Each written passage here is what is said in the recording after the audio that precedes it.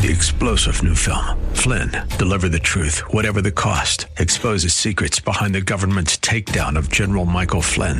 Flynn knew what the intel world had been up to. He ordered the first audit of the use of contractors. This set off alarm bells. He told the truth. He was the most dangerous person for Donald Trump to hire. They had to get rid of Flynn.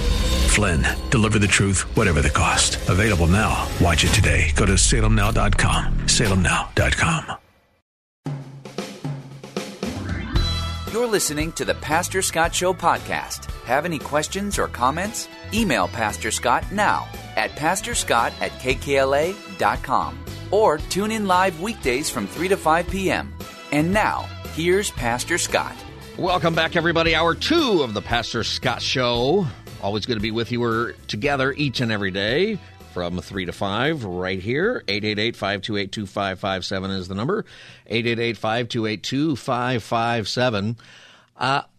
I have a guest with us, and he just put out a book. It's called The Guide, Survival, Warfighting, and Peacemaking. Greg Munck is a combat-promoted Marine who served his country in the Gulf War, and he went on to become the Asia-Pacific Regional Manager at QLogic. Regional Manager or assistant to the Regional Manager? I'm just kidding. He is a leader. He's the co-founder and pastor of Crossline Community Church in Laguna Hills, California. Greg, welcome to the Pastor Scott Show. Oh, it's so good to be here, Pastor Scott. Great to have you. Are you the regional manager or assistant to the regional manager? No, I was the regional manager. Right. Just a little joke for office fans out there. Well, Greg, thanks for joining me on the show today. Hey, you've got a story that takes you're taking a look at your life and different things that you've done, different places where the Lord has brought you, and you've put it in different categories: an era of survival, an era of warfighting, an era of peacemaking. Let's talk about that. You know, I think that it's an interesting thing to take for people to look back on their life, even before they were Christians, and go, well, what was God doing in my life at that period of time? So why don't we do that? Where did you begin the era of survival? Yeah, well, my family, we moved out here from Cleveland, Ohio to Cleveland. I mean, from Cleveland to California in 1974. And so I grew up in Fountain Valley, right next to Huntington Beach. Yeah. And all-American family. My dad was in sales for Swing Line Corporation. And but my dad also was an alcoholic at the time. And as I got older, his alcoholism and his addiction got worse and worse. And so his from alcohol, he went to smoking pot, and from marijuana, he went to cocaine, and from cocaine, he went to freebasing, and then went to heroin.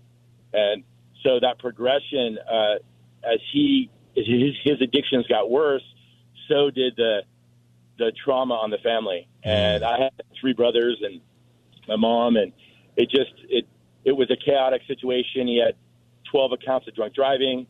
12? He was arrested and put in jail. How does 12? Wow! I don't know how it's possible. How is that even possible? This is in the 70s and 80s. Yeah, this was in the late 70s and early 80s. Yeah, so okay. And he had, and then when he got into drugs, he had drug convictions, and we didn't have enough money to survive, and so we would get evicted. So we moved to 4 different houses in a period of like 10 years.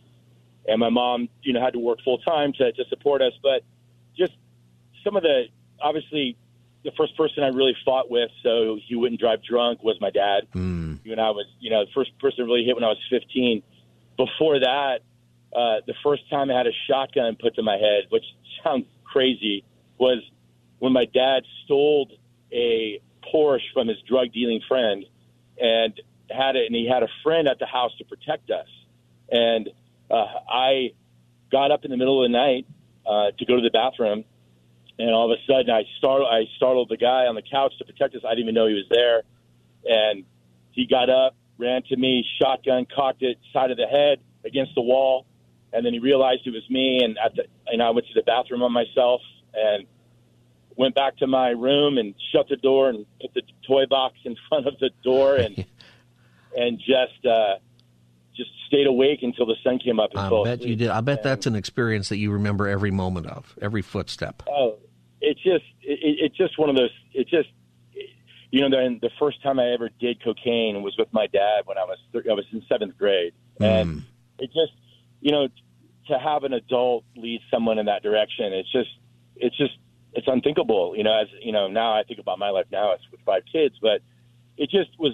I could go on and on about just the sad stories. It really is. Yeah, sad. it is sad. But you know what? There's a lot of people listening who can relate in different ways. It's something that happens, and I think it's important, and I'm grateful that you're telling your story. So this is an era of survival, and obviously you were in danger. Yeah, I was, and it was, and it was interesting is, my mom was more reserved and showed her love by action, and my dad was more exuberant and loving, but his addictions totally made him a different person, right? And so it was really tragic. And then Christian home, and so I started to go down the path, not drugs, but when I got to high school, it became about the parties and drinking and girls, and football was my outlet. Really, football is all I had, and the first real experience I had where I talked about it with somebody else was I was weightlifting with a bunch of guys from my team at Fountain Valley High School, and someone played a joke, and I got hurt in that joke. And when I got hurt, I exploded. I broke down emotionally, and I was more frustrated and angry than usual. And I used to get in fights. I was a nice guy, but I always got in fights, and didn't mess around. People really didn't mess around with me, and so but at this moment, I broke down, and I was really angry. And I broke down. The coaches pulled me into the equipment room, and it was Coach Mike Milner, and I remember him saying to me, like, "Greg, what's going on?" And I go, stupid, whatever. And he did this, and he's like, "No, it's not about that. What's going on?" And I just gave him a litany of, my dad is an addict. He's in and out of jail. I can't afford football. I have to work full time to pay for money. And at that time, my girlfriend was pregnant, and I told him, and I don't know if I want to live anymore. So it was the first time that I had spoken words of the pain I was experiencing to somebody else, to another adult. Yeah. And it was that really was helpful to me at that moment. And you were 15 or so, 16? Yeah, I was a sophomore in high school. Yeah, when that happened. Yeah, so 15. Yeah. Your girlfriend's pregnant at the time, and that's a long time to hold that in. Yeah, it was. If it just because my mom, we came from Cleveland. We're at the time preppy. And her attitude was, "Hey, we don't talk about our problems. Everybody's got problems. We don't talk about them." And so, that's how I grew up, and I just kept it. I kept it to myself, and some of my close friends heard some stuff as it would leak out, but my friends became my family. I spent my time at friends' houses. I spent my time at with their families, eating dinner, staying the night, and people were just gracious, and they took they allowed me into their homes, and were so wonderful. And were they good friends to you, Greg? I mean, sometimes our friends become our family, but they're also suffering and getting us into not the right thing. Yeah. Yeah, I had because I was around. I had sports. It keeps you a little more grounded. Mm-hmm. Even though I strayed off in different areas, I shouldn't have. For the most part, I had guys that were looking to be better than their situations at home, and a lot of their situations at home were way better than mine, and so it was a sanctuary for me. I had friends that were really caring and really, really took care of me, and Reza McGee's and Brian Linskus and my friend Tina Kondo and Julie. And so, so many. That just really helped me. That's good. You're listening to the Pastor Scott Show. My guest is Greg Munck. He's the author of The Guide. Jarhead Pastor and Author is how your book titles you. And you've had different places in your life, different growth in your life. And we're talking about the survival stage. So you're in high school and you are dealing with so much at home, and where did things go from there? Yeah, well, so things progressed, and as my dad's addiction got worse, he spent so he would come home, he would be gone longer stints, and he would come home, recuperate, and then be gone. So, 1 week turned into 2 weeks, 3 weeks, a month, then back, and then all of a sudden he was gone at one time. And when I was a senior in high school, a friend joined the Marine Corps, and I went to the recruiting station with him, and I wound up signing up on the buddy program to go with him. That's good. Do you remember the name of your recruiter that day? No, I don't. See, I've always wondered, because I almost went to the Marines, and my recruiter was Sergeant Link. I'll never forget him. Well, what I do remember is I asked him, "Hey, is there any conflicts in the war at this time? Do you see anything coming up?" And he's like, "No, nothing's going on." And so, and this was what year? About 1980, 1990, maybe. Yeah, it was 88 actually. 88. Okay. That was the spring of 88. We just watched Full Metal Jacket, so that kind of shows you my frame of mind at the time. A little crazy. Yeah. To watch Full Metal Jacket and then join the Marine Corps. Right. I bet that movie recruited quite a few more people than Sergeant Link. Yes, and so I joined the Marine Corps, and then we were supposed to go together in March of '89, but my friend Adam didn't want to wait, and he left, and I played football at Orange Coast College. And at that time, my dad was gone, and we had to vacate the house, and my mom moved back east to Ohio, and so I went to boot camp in March of '89, and then my brother was getting married in June, so I was going to miss his wedding, which was a bummer. Yeah, but also my dad wasn't around. Now was he just was there a divorce, or did he pass away, or go to prison, or what happened? No, he just disappeared, and we didn't know where he was. Okay, but where he was running. He was running drugs, but first for 3 months he was running drugs, and then another 3 months he was just a homeless person shooting up heroin in Santa Ana. Yeah. So, but we didn't know where he was at the time. So he was just gone. And then he missed his first son's wedding, my brother Rob. He missed that wedding, and I went to boot camp at that same time. Yeah. And so I go to boot camp, and then I get out, and I'm stationed here at Pendleton, and I'm staying with friends down here, and I meet a girl who's beautiful, and we were dating, and then all of a sudden she goes to a Monday night Bible study at Calvary Chapel, and then tells me that I can't stay at her house anymore, and we can't have sex anymore. And I'm like, what are you talking about? Yeah. How did you respond to that? I was just like, what do you mean? I didn't understand it. When I met her, she hadn't been walking with the Lord, and I met her in a time when I was, in the Marine Corps, and try to start this new life in the Marines. And so I didn't have a context for it. And so when she presented that with me, I was like, oh, really? And then so I was more hurt that I couldn't stay there anymore at her place. I'd have to just stay on base. Yeah.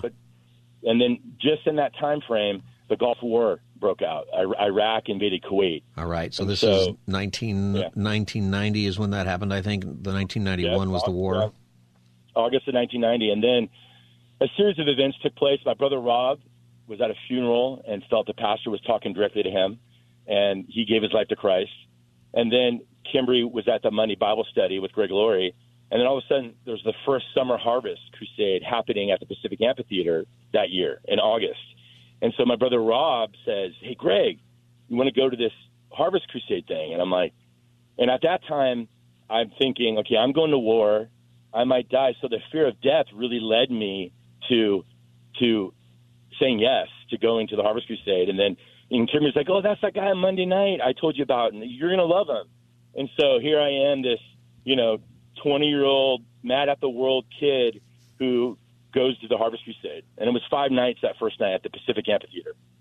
So what did you hear at the harvest crusade that really impacted you? Like, what was the thing that impacted you that time you went? Well, I went, it was from Sunday to Thursday, and I went every night. And every night, what impacted me was just, I loved how Greg would associate everything with current events. Yeah. And that really impacted me. And then I just remember just the challenge of that, you need to surrender your life to God. And every night I battled with every night I heard the message. I saw people go forward, and I just resisted. I had every reason. Every night was a different excuse. One night it was my pride, and the other night it was my logic. I'm too smart for this. Why is this and why is that in the world? And another night it was my that how can God love me? I don't deserve God's love. And so every night I didn't go forward. And every night I could tell my friend, my Kimberly and my brother, and they're disappointed. But then that last, and then they kept on saying, "Do you want to go back?" But something was drawing me back, so I said yes. And so I went back every night. And then Thursday night, that last night, I was sitting there listening to Greg, and just heard just the message of. And he said two things that night. He said, one, it's not about religion; it's about a relationship with God. He wants to have one with you. And then he goes, hey, if you believe in that Jesus that was in that nativity scene, well, that Jesus in nativity, he grew up and he walked this earth, and he paid a debt that he didn't know, and he died for your sins. And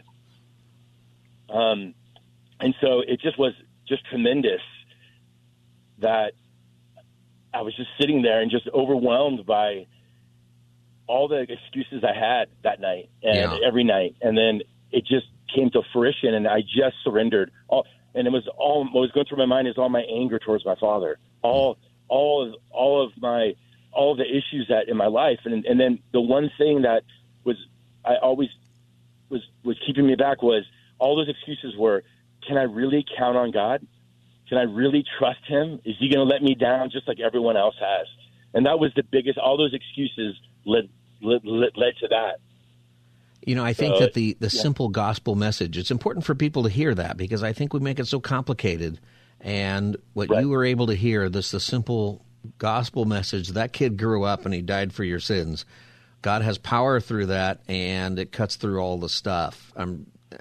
That's such a great part of your story, Greg. You're listening to the Pastor Scott Show. My guest is Greg Munck, and Greg is the lead pastor and co-founder of Crossline Community Church in Laguna Hills, and he also does traveling speaking for the Guide Soldier Foundation and other things. So where did it go from there? So you ended up going to the Gulf War, and this is the 1991 Gulf War. Is that right? Yes. Yeah, yes, it was. It was the Gulf War. Yeah, so I had that experience where, I surrendered my life to Christ, and it's all new to me. And then all of a sudden, I say goodbye. We say goodbye a bunch of times. When I wind up leaving on December 1st, 1990, and out of San Diego Bay. And we took a ship. I was on the USS Juno, and we went over there. So my first cruise was on this metal ship. And we stopped in Hawaii, we stopped in the Philippines, and we did an operation in Oman. And all of a sudden, I was part of the left hook that did an operation on Oman on the beaches of Oman, and it was televised, and the news was there to draw troops, the Iraqi troops, on the Kuwaiti beach, and because they thought we were going to do a beach landing. And then we went ahead and docked, and then we went ashore, and we did the famous left hook and came around through Saudi Arabia. Yeah, if you study that war, and maybe not everybody listening, it was incredible, I think, to watch that on TV, coming from our perspective, and you had Norman Schwarzkopf on the TV and so much stuff, and it was relatively quickly won, at least as far as achieving the objective that President Bush at the time. This is the first President Bush put out. In your experience, though, being actually on the ground, you were in jeopardy. You were in danger, and there were things that you experienced, no doubt, that are not things that people ought to experience. Can you tell us about that? And is this is the warfighting stage of your life, you would call it? Yeah, this is that part of it was just that experience and being a part of that. And when you're loading, you have an ammo can and you're loading up your rounds because the next day you're going to go ashore, and you are going to be a part of a ground assault and going into Kuwait. It puts that night, it puts that perspective. So here I am in this new faith, and it's true what they say. There's no atheists in foxholes. Yeah, and I remember us loading up our magazines and everyone singing Amazing Grace. Everyone, the whole unit of, there's 50 guys sleep in this small quarters, and we're all singing Amazing Grace. And it it's moving, and but you're getting ready to go to fight in combat, and you're ready, you're prepared, and so that next day when we went ashore, no one's really prepared for what they're about to see, and experience in those situations. That's right. So, yeah. Hey, Greg, I got to take a break here in a minute, and can you stay over through the break? Absolutely. All right, so I want to hear more about what happened next in your story. My guest is Greg Munck, and he has a new book. It's called The Guide, Survival, Warfighting, and Peacemaking. And those different stages of how God has led his life. So we're in the warfighting stage of your story. And if you want to call and talk with Greg, you can give us a call right now. The number is 888-528-2557, 888-528-2557. I know that the story relates to so many people in different levels. We have a lot of people listening who are in military, who served maybe in that war, but also lots of people who served in Iraq and Afghanistan the next time we went over there. So you're speaking to a lot of people, Greg. Thanks for being with me, and we'll be right back with Greg Munck as the Thursday edition of the Pastor Scott Show continues. Stay. You're listening to the Pastor Scott Show podcast. Have any questions or comments? Email Pastor Scott now at pastorscott@kkla.com or tune in live weekdays from 3 to 5 p.m. Now, back to the show. Welcome back, everybody. Pastor Scott Show. I am with our guest, Greg Munck. He is the lead pastor and co-founder of Crossline Community Church in Laguna Hills, and he also has put out a new book about his life and his experience and his coming to faith. It's called The Guide, Survival, Warfighting, and Peacemaking. And we're going through those stages of his life together, survival and warfighting. And at this stage in his life, he is in the Gulf War in 1991 and about to invade. Did you go into Kuwait or Iraq? Where did you go? Kuwait. You went into Kuwait. All right. So at this point in your life, we left and you were just about to go in, and your entire unit was singing Amazing Grace. Yeah, we're in that bunk, and then so that next morning we wake up and we go into Saudi Arabia, and then we do a right hook into Kuwait, and it's the famous right hook that Schwarzkopf did, and where I was a part of that, and then immediately there was just hundreds and hundreds of prisoners of war, and we would do interrogations on the prisoners, and so it was that was interesting, never doing that before, and they were just so terrified. There was a rumor amongst the Iraqi army that Marines killed their mothers to get in the Marine Corps, which is not true. Right. But that was that's what they were told. Huh? And so when we were interrogating them, they were terrified. Yeah. And then I was part of RLT 5. Regional Landing Team 5 that did clearing operations there in the Al Wafar forest. Yeah. And we did clearing operations, and we clear out the existing Iraqi troops that were there, and we came across different times altercations with them, and we also received fire, and then we were getting some stray mortar fire from some stray Iraqis, and then I wound up calling in and changing our location from calling off the lieutenant's coordinates and giving another coordinates, and I was. So you were in the thick of all of that. How is this affecting you spiritually at this point? You just became a Christian the previous summer, so you're new in the faith. I was new in my faith. I didn't have a chance to just talk about some of the confidence that I got when I left, when I said goodbye to Kimberly, but there was just this sense, I can't explain it, just assurance that I'd never had. And being in combat, the feeling you have is, it's like seeing a really bad accident, that feeling you get when you drive by an accident or see something like that, and then playing in the biggest game of your life, being in the biggest event of your life. That's the adrenaline with fear. It's just that's what combat feels like. But then in that, there's just this, they train us for a certain job. There's confidence in that. But then there was this assurance that I had that I never had before. And that was this new faith, this newfound faith. And even seeing the traumatic things, it just, it was hard. It was hard to see that stuff. And to process it, but you have a mission at the time, and you focus on that, and you have to move forward. And I was a part of Graves and Registration, not only for our own troops, but also for helping the Iraqis pick up their dead. As you said, it was a quick war. We moved very quickly. It was over within a few days when we started. Now, there's things going on, as you described, that are a part of war that affects people significantly. You know, the dead, of course, and it's not like TV or the movies. It's different, and it affects. No, it's not. Yeah, it affects it. Yeah, how did that affect you? Yeah, it like I said, at the time, I didn't spend a lot of time processing it. It was horrific, and it just you stuff it away, you put it away, and you move on to what your job is there to do.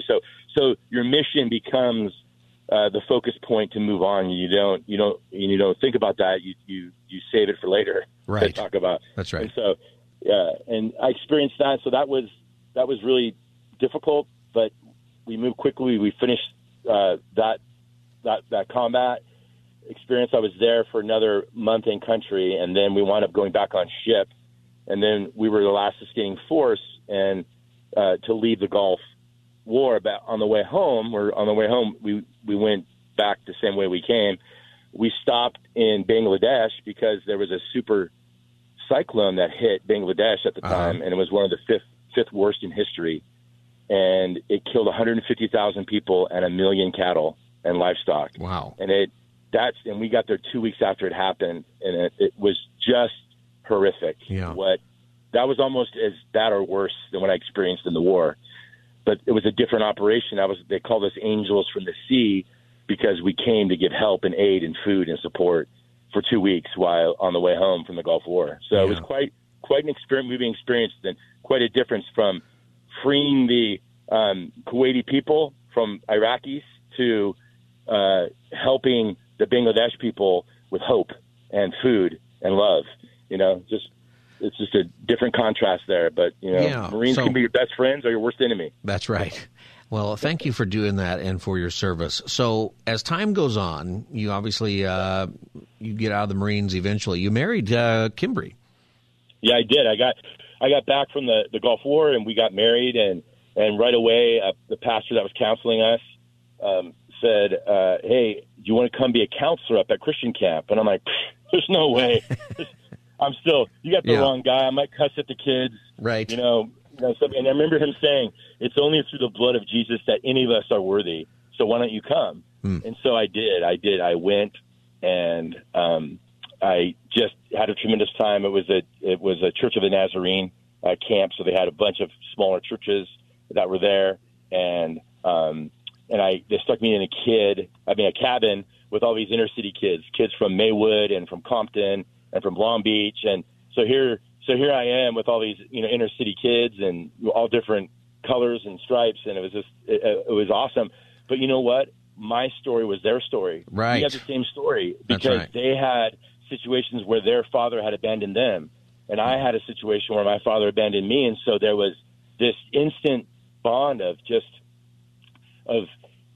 all that took place, in my life. And we instantly connected. And then it was just, they were terrified that they had a combat Marine as their counselor, but I cut my teeth in ministry. I started there at that camp, and then I remember just Dan asked me to give a testimony at the camp, and I said yes, and I did it, and then I just remember leaving that camp and being used by God for the first time. And that's one of those things that I think people hearing your story, it's amazing, but we see this in our lives, that God is preparing us for something even through our hardest times and the most difficult things. Yes. Yeah. So Amen. Now you're a pastor, and you co-founded your church. Is that right? Yeah. Yeah. Yeah. So I got in the Marine. So I do that camp, and then after that, I start going to Bible college at night. I'm a pastor in I become a youth pastor. I go to college at night for 9 years. I start having kids. We have 5 kids. I get out of the Marine Corps. I'm the Asia Pacific regional manager, selling semiconductors in Asia, really successful. And then I'm doing ministry, and then I become the director of that camp eventually over time. And then a youth pastor, and then a friend of mine, J.P. Jones, I was at a retreat, and he said, all of us need a Paul or Timothy in our life. and I had lots of Timothys that I was discipling, but I didn't have a lot of Pauls. And so I wrote his name down, and I really didn't know him. I just knew him briefly. And the next year, he asked me to come on staff at his church that I was at to be an associate men's pastor. And I left a really well-paying semiconductor technology job to go to full-time ministry that paid 2/3 less. Yeah, I was about to say that paid. That's the fact that it even paid. That's nice. Yeah. And so I said yes to that, and we were there that was back in 2001 that I did that, and then in 2005 we started Crossline Church together. Yeah, and we met at Capital Valley High School, and now here 18 years later, it's just been tremendous to see thousands of people come to Christ and be baptized, and just a tremendous opportunity. Yeah, and there's so much in between there, but there's so much there in your story, and your church at Crossline there has a program here on KKLA called Truth That Changes Lives with J.P. Jones. You're Paul, and we're glad to have you as part of our family here. So you wrote a book. You took your story and you wrote a book, The Guide to Survival, Warfighting, and Peacemaking. Who's this book for? This book is for anyone. I wrote the book for the non-Christian. I wrote the book. It's raw and real, and the stories as it happened. There's a little filter. I had to filter a little bit because I didn't want to offend people. But I wrote it for the you can't have all the Marine language in there.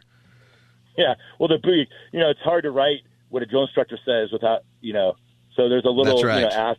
The name with the asterisk, but it's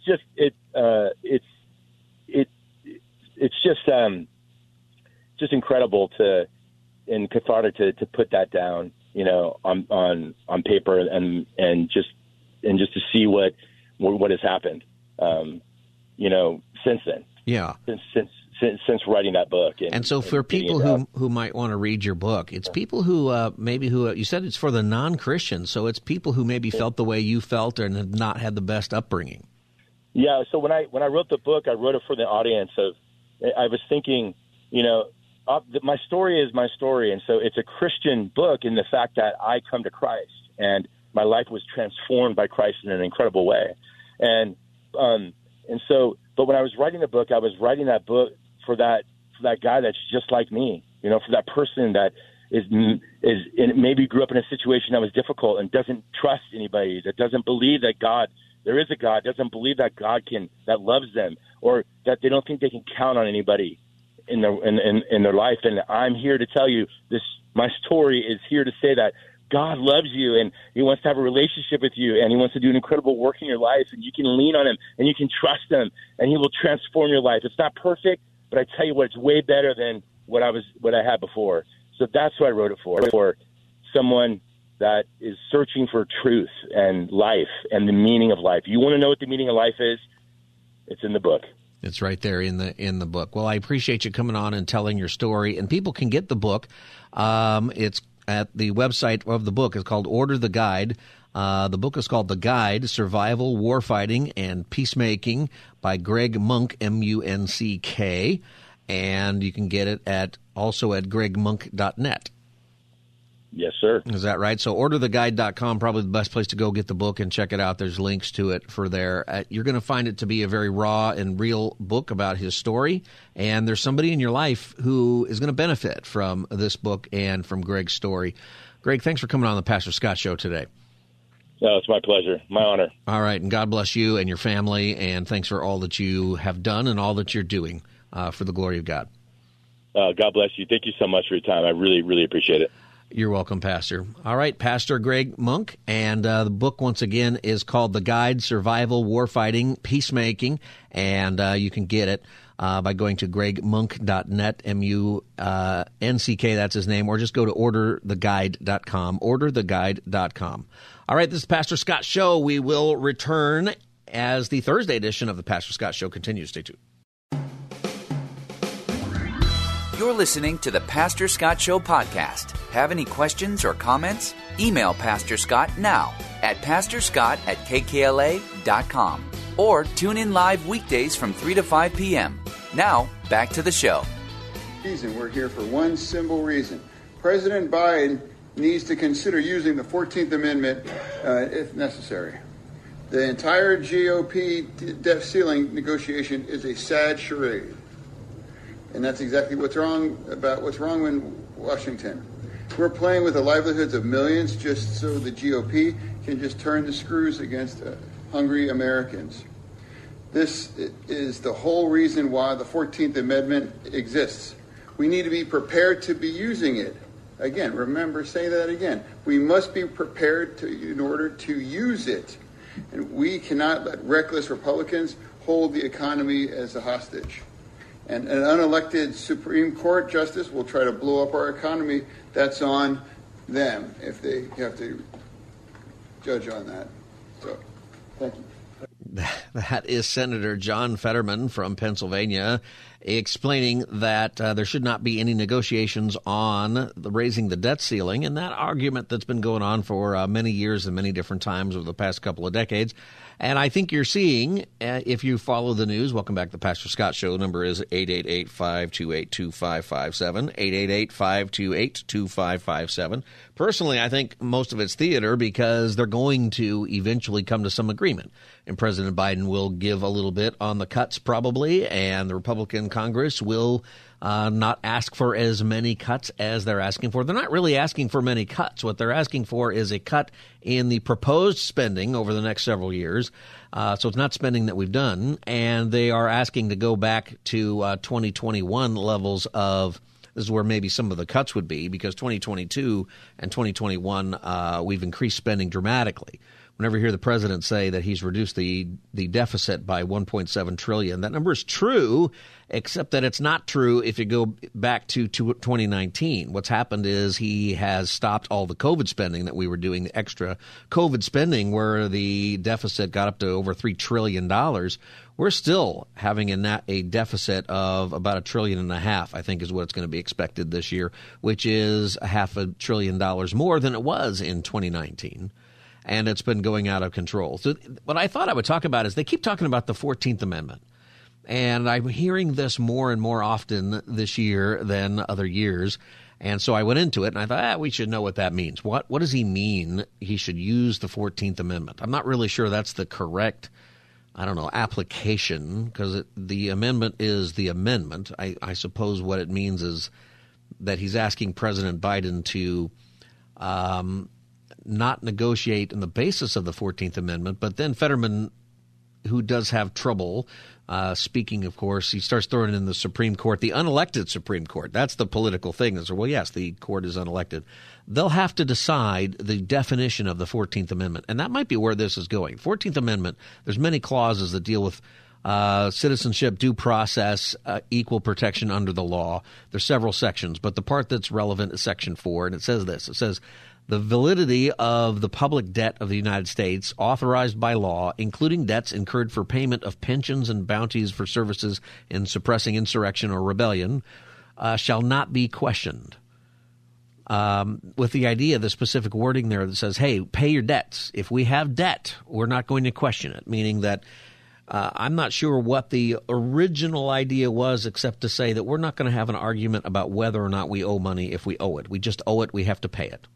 That if we're going to go into debt, if we're going to bring into debt, you've got to pay it. And that makes sense, right? If you go out and you get a car and you get a car loan, you need to make your payment. You need to make your payment on time. And if you don't, it's going to hurt your credit. That's the way the system works. And in a similar way, that's how the federal government system works, right? If we default, if we don't make the debt payments, it's going to harm our credit, and it'll affect everybody. It will affect every one of us. That's why I don't think they're actually going to go there, but they may be trying to push the Supreme Court to make a decision about this.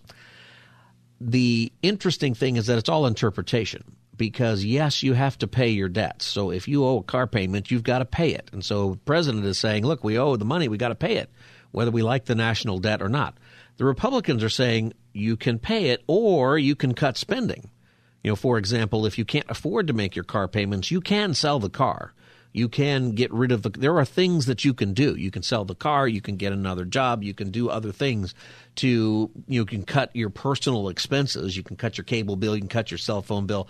There are things to do. So the interesting thing is that the federal debt ceiling, when you hear this argument, the reason I'm telling you these things too is I think we all want to understand it. I want to understand it. So I'll just pass along to you what I've learned with that. I think though, especially when there are sides to things, it's important to understand where both sides are coming from on an issue. I think that matters. It matters in our conversations with people that we have who you may not realize it, but if you're a believer and you're having a conversation about the debt ceiling with somebody in your workplace who does not know the Lord, there's a part of your testimony that's involved. And part of it is just trying to be accurate. Doesn't mean you always have to be right, but it means be humble about it. And this is something that would affect everybody if they don't solve it. So Congress has to pay its debts. Absolutely, they have to. The president would be right about money we already owe. However, he's wrong about the idea that there isn't another way to do it, and that's cut. The 14th Amendment requires us to pay debts that we owe. It doesn't require us to not make cuts. So it's going to be very interesting because the 14th Amendment, if it goes to the court, it doesn't explicitly require the increase of a debt limit or mandate budget cuts. It doesn't require either one. It just requires that debts get paid, whether you agree with the debt or not. It just says that public debt is valid. It's got to get paid. Don't question it. And so it's an interesting argument that they're going to have. But at the end of the day, I think they're going to pay it. We've had the same argument. They're going to do something. The president will give a little. The Republicans will get a little. Both people will go out and proclaim victory over the other party and make their comments and different things. It is. I just wish they would have this conversation openly. I wish that the president, and it can be any president and any Congress, would have the type of leadership where they could come out and explain the issue to the American people without making a bunch of grandstanding statements about the other side doesn't want to feed people, the other side just wants to bury us. They might actually feel those things, but it's not productive. What would be productive is helping the American people understand what is the consequence of debt. And that is where we're at. The U.S. National Debt Clock. You want to go see a scary website? Go to usdebtclock.org. And you see all of the debt. At this very moment, the United States national debt is $31,790,000,000,000. I got so big I have to think about the numbers. $975,700,000 and now it's $800,000. This is how much we're going into debt just as I'm talking. It's now $100,000 in debt and coming up on another $100,000 in debt. $100,000 in debt. $300,000 in debt since I just started reading that number. What is that, Wilbert? Like 30 seconds. That's how much. You personally owe $94,952. If we divided up the national debt per American citizen, including your babies, including your 100-year-old grandma, everybody owes $94,952, and that will be going up. And that's per citizen, not taxpayer. Taxpayer is $248,041. That's how much you owe. See, you got to cut the spending eventually. You have, where are we at now? We're at several $100,000, millions of dollars actually now since we started talking about this. Wouldn't you like to make that kind of money? Just how do you even spend that kind of money? It's hard. We can't even get our brain around it. And by the way, the U.S. federal debt to our gross domestic product is at 120%, meaning that we owe more money than we actually make as a country. That's got to be dealt with. So pray for our leaders as you see them argue, and there's the politics and there's the blame game. Frankly, they're all to blame. This has been going on for, in an outrageous way for 23 years, longer than that. But the outrageous stuff is the last 23 years. And there's times where you got to spend money. That's the scary thing about debt. Maybe we had to spend all that money with the COVID. We certainly had to spend money after 9/11 and the wars, and people can debate how long those went on. And most of the debt, by the way, is not the wars. I keep hearing that. Oh, it's the defense spending. No, that's nothing. It's like $1.2 trillion or something that cost. I mean, that's not nothing, but $32 trillion is what we owe. It's hardly anything. We're not responsible. In responsible times, when you go to war, you cut other things so that you don't go into debt that badly. this is one of the reasons you pray for the leaders, not just the ones you like and vote for. You pray for them. And you pray that they take a look at the direction of the country and that they change their mind, that they work together, that they cooperate. That's something I'm praying for, that our leaders cooperate, that we stop having stupid arguments about the debt, that we actually get our fiscal house in order because it will catch up to us. The good news is the fiscal house of the kingdom of God is always in order. The fiscal house of God and what he's doing, it's not going to be thwarted, and we will always be taken care of and always have hope. And that's what we preach here. And whatever happens in Washington, one way or the other, it's not something that's surprising to the Lord. It's part of his plan. It doesn't thwart his plan. We need to do our part. Pray for our leaders, have good responsibility even in our own household, and move forward in the joy of Christ. All right, we're done for today. You can get the podcast at kkla.com or wherever you get your podcast. I'll be back tomorrow from 3 to 5 on the Pastor Scott Show. God bless. Have a good night. 3-star General Michael J. Flynn, head of the Pentagon Intelligence Agency, knew all the government's dirty secrets. He was one of the most respected generals in the military. Flynn knew what the intel world had been up to. He understood its funding. He ordered the first audit of the use of contractors. This set off alarm bells. The explosive new documentary, Flynn, Deliver the Truth, Whatever the Cost, uncovers the facts behind this scandal. Flynn told the truth. He was the most dangerous person for Donald Trump to hire. I find out the worst enemy that I'm going to face in my life is right here in America. They took my assessment and they wanted me to change it. And I was like, I'm not changing it. They had to get rid of Flynn. With in-depth interviews, archival footage, and never-before-seen personal records of the man behind the headlines. I just felt like I was drowning. Flynn, Deliver the Truth, Whatever the Cost. Available now. Watch it today. Go to salemnow.com. salemnow.com.